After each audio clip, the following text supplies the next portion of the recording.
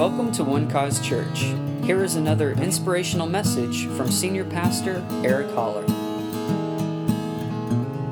So, we are beginning a new series tonight called For the Record.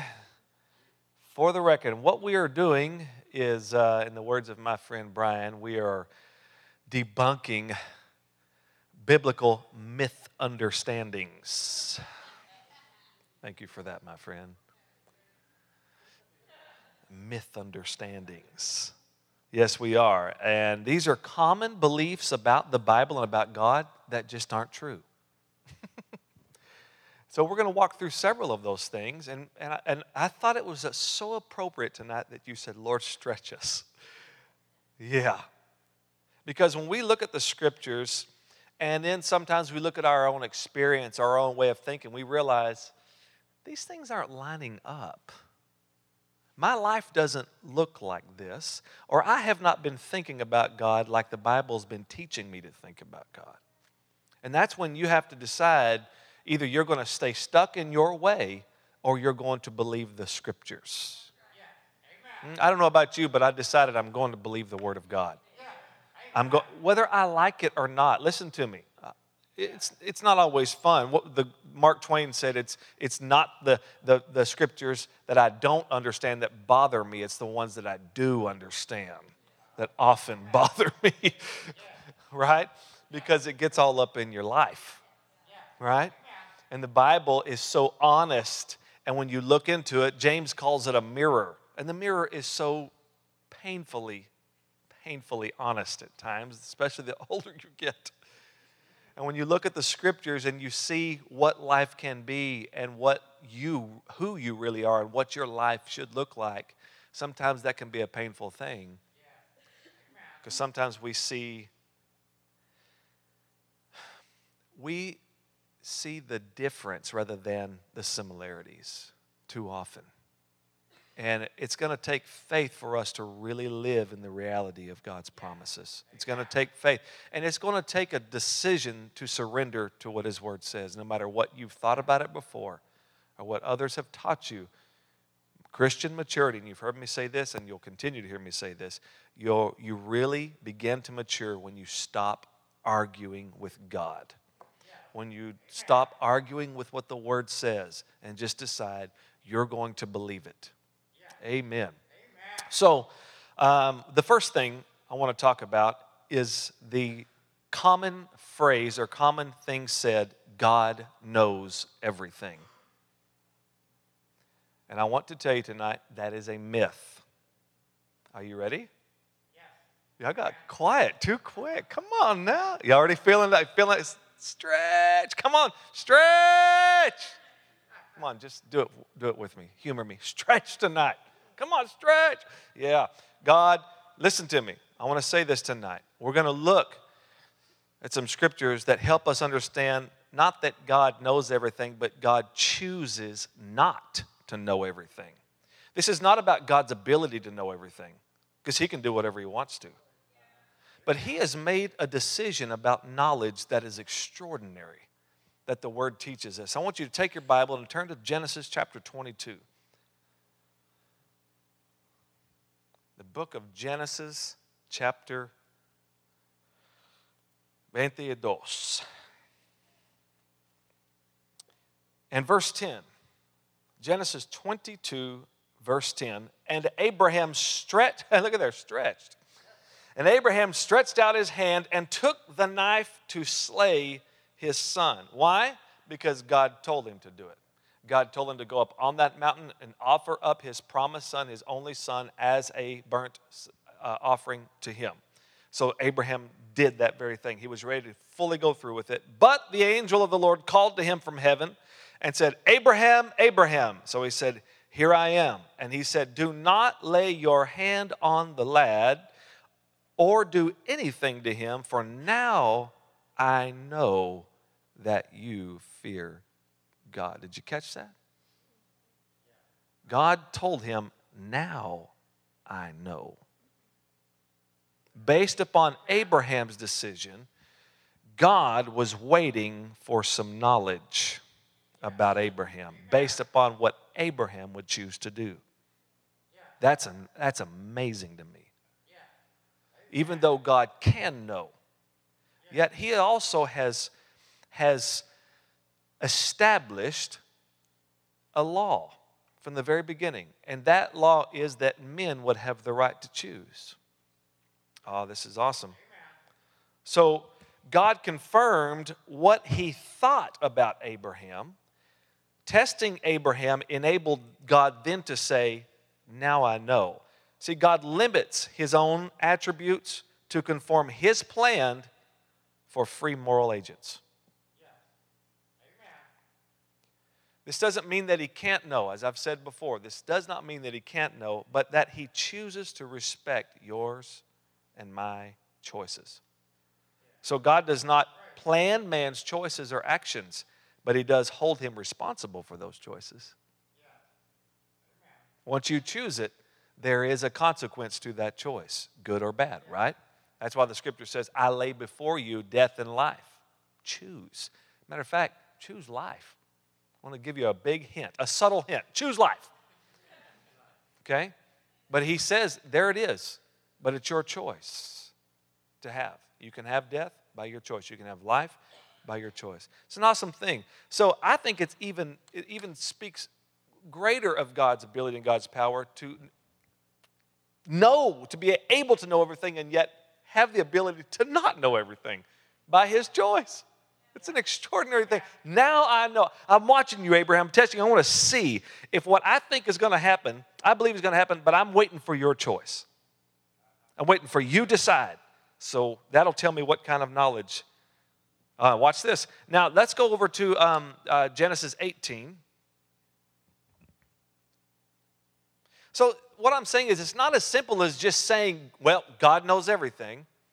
He knows all that he chooses to know. All right? God chose, by giving us this gift of choice, to acquire certain knowledge based upon those choices. So when you choose to believe the gospel, or when you chose to believe the gospel, God chose to no longer, God chose no longer to know you sinned. Even though he very much knew that you did. Yet the moment you believed, you became the righteousness of God in Christ, recreated, reborn. God no longer had knowledge of sin. Wow. He was waiting on you to choose to believe, and then he got new knowledge or no knowledge. Amen. So God doesn't know everything because he chooses that. He doesn't know you ever sin. Think about it. He said, I will take your sins and I will throw them, cast them as far as the east is from the west, and remember them no more. I will no longer have knowledge of it. That's glorious. Don't you wish that you could do that? I think marriages would go a lot smoother if we could really forget what they did to us or what they said to us, right? Because in the heat of the moment, many times those old things come right back up. But God, aren't you grateful that he doesn't get angry with you now and says, you always do that. I knew you were going to do that. Right? But we think like that about God sometimes, right? Yeah. Amen. When you come to him and you want to talk to him and ask him to help you and sometimes if it's, how many of you ever sinned the same sin at least twice? Huh? Right? And you feel like going to God, it's just like a beating, right? Like, oh, he already knows I'm coming. And you feel like he's thinking, yeah, here you go again. Because that's how we think. That's not how God thinks. He doesn't know you according to sin. He knows you according to Jesus. John says, I write these things to you that you may not sin. Let me just say this for just a moment. I know this is a little off subject, but he said, I write these things to you that you may not sin. You know what that tells us, ladies and gentlemen? You may not sin. You don't have to sin. I sin every day. You don't have to sin every day. You choose that. You're not a victim to it. You're not a sinner saved by grace. You're saved by grace. Hallelujah. You were a sinner, but now you're saved by grace. Glory to God. So you don't have to sin. Amen. It's possible not to sin. Let me ease your mind. I'm not saying it's probable. I'm saying it's possible. All right?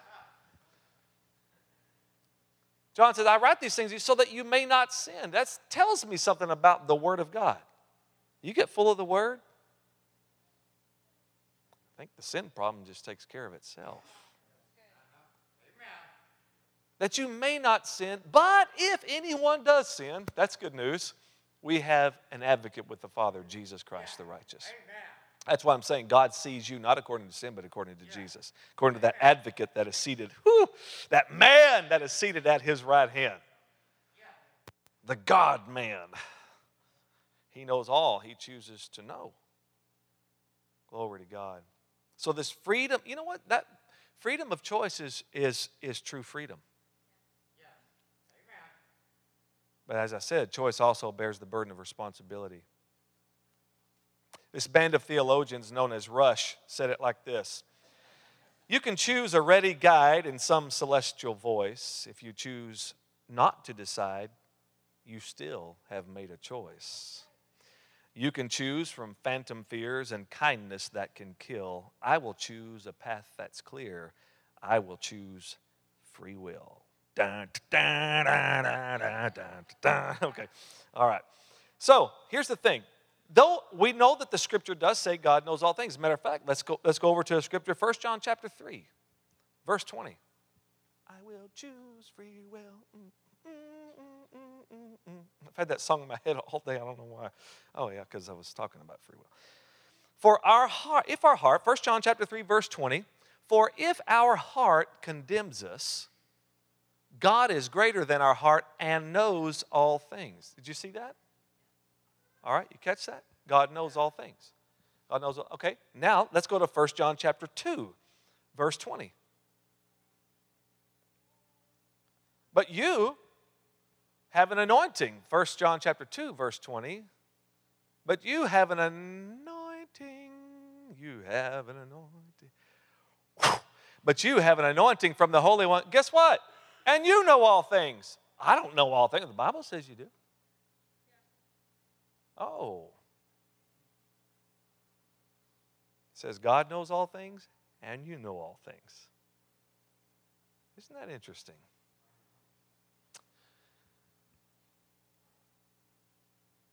So he chooses to know what he wants to know. That's glorious. Now, I want to talk about another common phrase that is said. Are you ready for this? Yeah. God is in control. Well, God is in control. You guys remember Scott Boney? He'll be here in April. I'm going to have him preach on a Wednesday night, but he, when Heather and I first moved to McKinney, Scott and I were working together. And I don't know if you remember, some of you have been here quite a few years, remember Hastings? It's now Tuesday morning, I think. Is that right? So it was Hastings, and when I moved here, Hastings was actually closing down, so they had this going out of business sale, and Scott and I were hired to help work that, right? Making like a whole $6 an hour. It was awesome. And that's when I began to wonder, why am I here? I had a job with a salary out in West Texas. I didn't come here to make $6 an hour. But God is in control. So Scott had this pickup. This poor pickup had just been through hell and back. And he had the front hood of his Ford pickup smashed in, and then he had a bungee cord that held that hood down. This thing was just, and then it had dents all along the side, and on the back he had a bumper sticker. Don't worry, God is in control. I'm like, if God is in control of that pickup, bro, this is not good. This is not a good testimony to God being in control. That's not the picture I see. Don't worry, God is in control.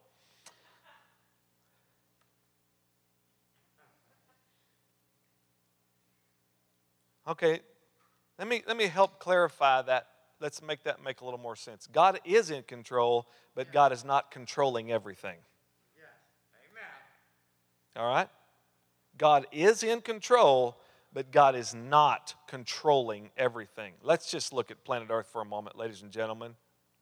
Turn on the news and you'll see how out of control things are.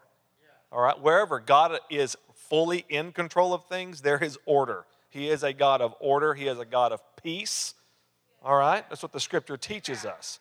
So we understand that that's why Jesus said this is our responsibility as His sons on the earth to see His will be done on earth as. So what we're seeing here is not the pattern. Heaven is the pattern. Why is heaven the pattern? Because that's where God is in control. All right?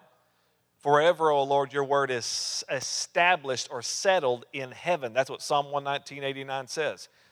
Forever, O Lord, your word is settled in heaven. Doesn't say it's settled on the earth. It gets settled on the earth when you get it in your heart and get it in your mouth and declare it here on the earth. So that we can have heaven on earth. So that we can have God control here. But it's not going to happen because He has put you and I in control here. With that choice, let's go to Genesis chapter 1 again and see the very beginning of this thought. God is in control, but He's not controlling everything. Genesis chapter 1, very familiar passage of Scripture, verse 26. Genesis chapter 1 and verse 26 says, Then God said, Let us make man in our image according to our likeness. Let them have dominion over the fish of the sea, over the birds of the air, and over the cattle, over all, did you see this? Watch this. Over all the earth. So who did God give control to? We just don't want to take responsibility for it. We like to say stuff like, well, God's in control. No, He's not. You're in control. Hello. He put you in control. You got to take responsibility for it. And over every creeping thing that creeps on, I thank God that we've got control over the creeps.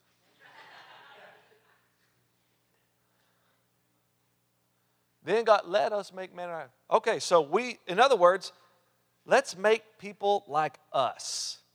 And let's let them act like us. Let's put them in control. Let them choose. Let them build. Let them do something. So God gave Adam and Eve all the authority over all the earth. Now, it was all from God. We understand that, right? He's the beginning of all of it. But He did delegate that to us. All right?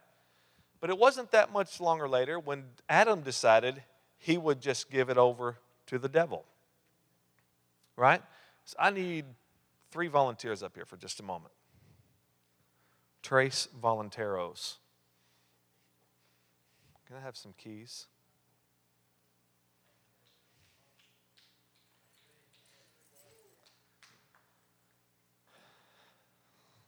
Adam, Satan, Jesus.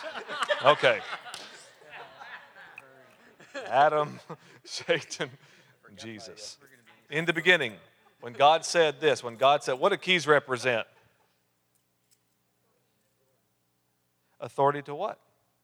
Open doors. Access, right? This means I have access. Some guys like to show all the authority they have. The big key ring. I got authority. Is that you, Crystal? Y'all know Crystal, what an egomaniac she is, right? Totally kidding. She's far from that. So God says, let them have dominion over. They got the keys to everything. Right? And then Adam acted like Osama bin Laden and hid behind his wife when the enemy came. He deceived Eve. She turned to Adam, gave him the fruit, and they in turn gave the devil the authority. Yeah! I got it now. He's a good devil, isn't he? So now the enemy has the authority because man gave it to him. Not because he stole it. Are you hearing me? But because man stole the fruit, which belonged to God, and in turn believed the devil's word over God's word. Because the devil said, you will not surely die. God knows. God's holding out on you. He knows the day you eat of that tree, you're going to be just like him.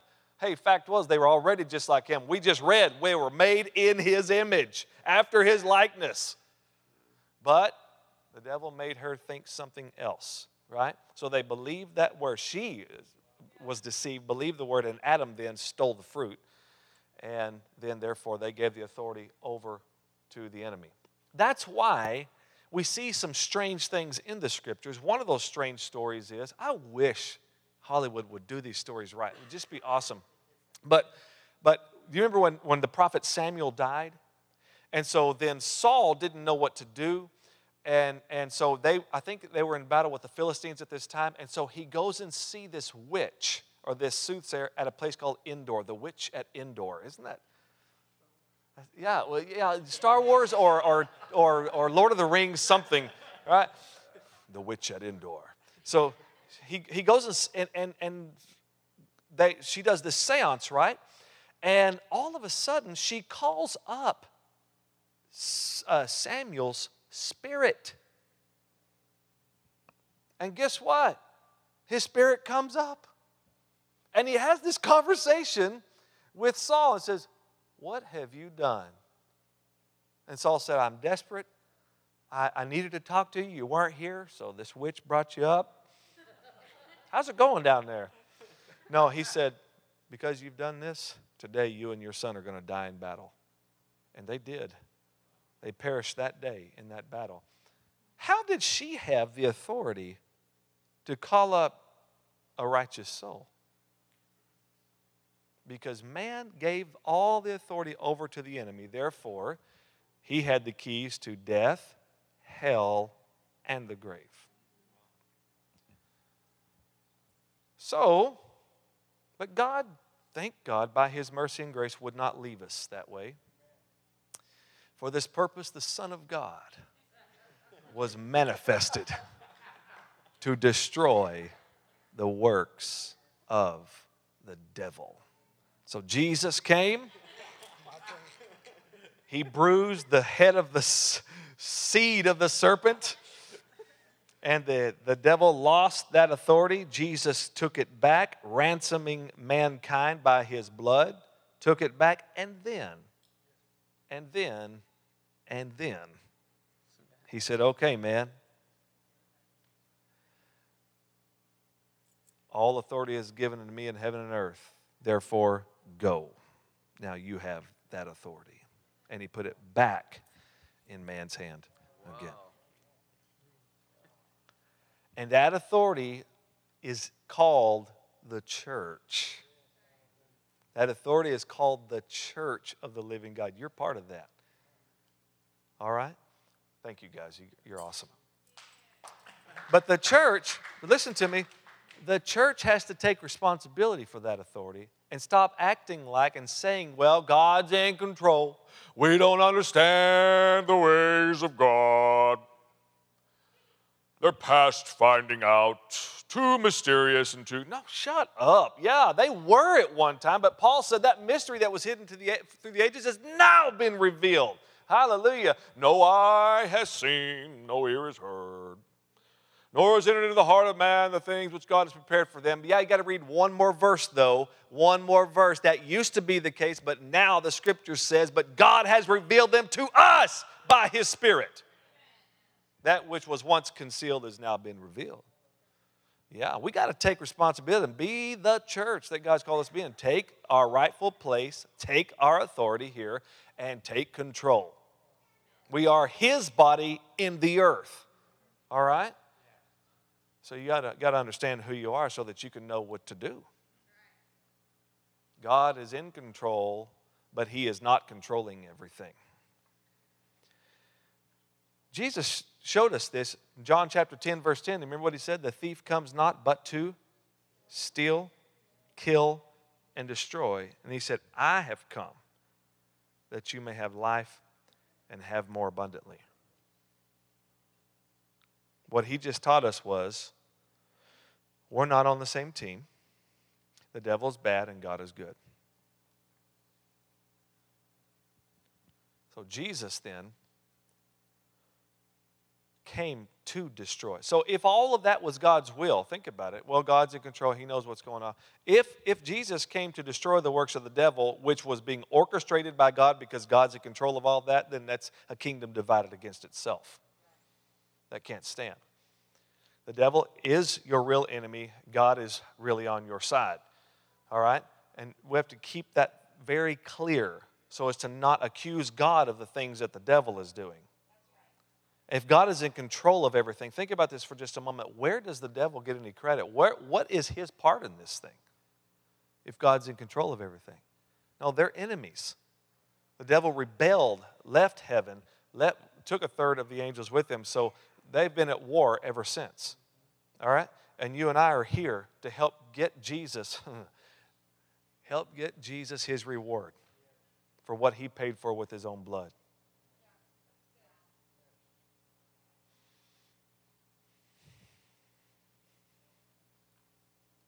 God can know everything, but he chooses not to know everything. I want to go to one more place before we shut down tonight. I want to go back to that thought for just a moment about God knowing everything, about God being in control. John chapter 2. John chapter 2. And we'll start in verse 1. Just follow me here, Alex. John chapter 2, verse 1. On the third day there was a wedding in Cana of Galilee, and the mother of Jesus was there. Now both Jesus and his disciples were invited to the wedding. And when they ran out of wine, the mother of Jesus said to him, "They have no wine." Jesus said to her, "Woman, what does your concern have to do with me? My hour has not yet come." Is this true? Was what Jesus is saying is true? My hour has not yet come. That is, it's not time for me to step into this miracle, but doing these miracles. The time's not yet. I haven't heard the Father say yes. So my hour's not yet come. All right, watch.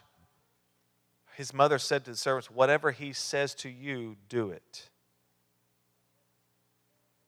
Now there were 6 water pots of stone, according to the manner of purification of the Jews, containing 20 or 30 gallons apiece. So we have at least 120 gallons. Jesus said to them, "Look, fill the water pots with water." Something happened, didn't it? Something marvelous happened. Jesus said, "It's not my hour." And then she says, "Whatever he says, you do it." And he says, "Well, I guess it's my hour, so fill the water pots." What happened? What happened right there? Huh?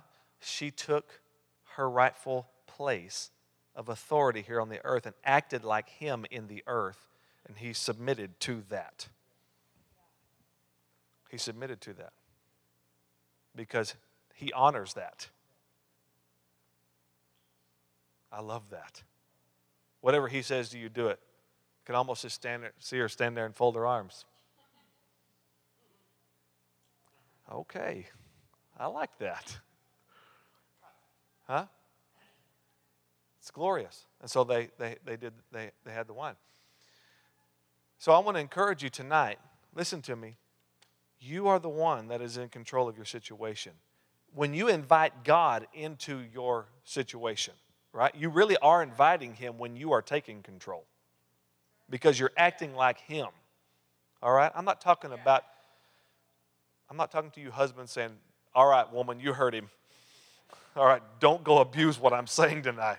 I'm talking about getting his word established in your life and in this earth. All right? Taking your rightful authority, your rightful place in the name that is above every name, the name of the Lord Jesus Christ. He has given it to you. But you're going to have to take that authority. You're going to have to take responsibility for your choices and take control. All right? We got to stop with these vagaries about God. All right? And just kind of stand back in the shadows and come up with cute little religious sayings to help us feel a little better so that we can kind of numb over the fact that we've not taken responsibility for our choices. Well, God's in control. Well, God knows that everything happens for a reason. Yeah, most of those reasons are because people made dumb choices. That's why. All right? There's not some mystical cosmic thing going on here that we just don't understand that's controlling all of us. This thing called fate. No such thing. But some people are raised and they believe that they are born with the cards, with the deck stacked against them.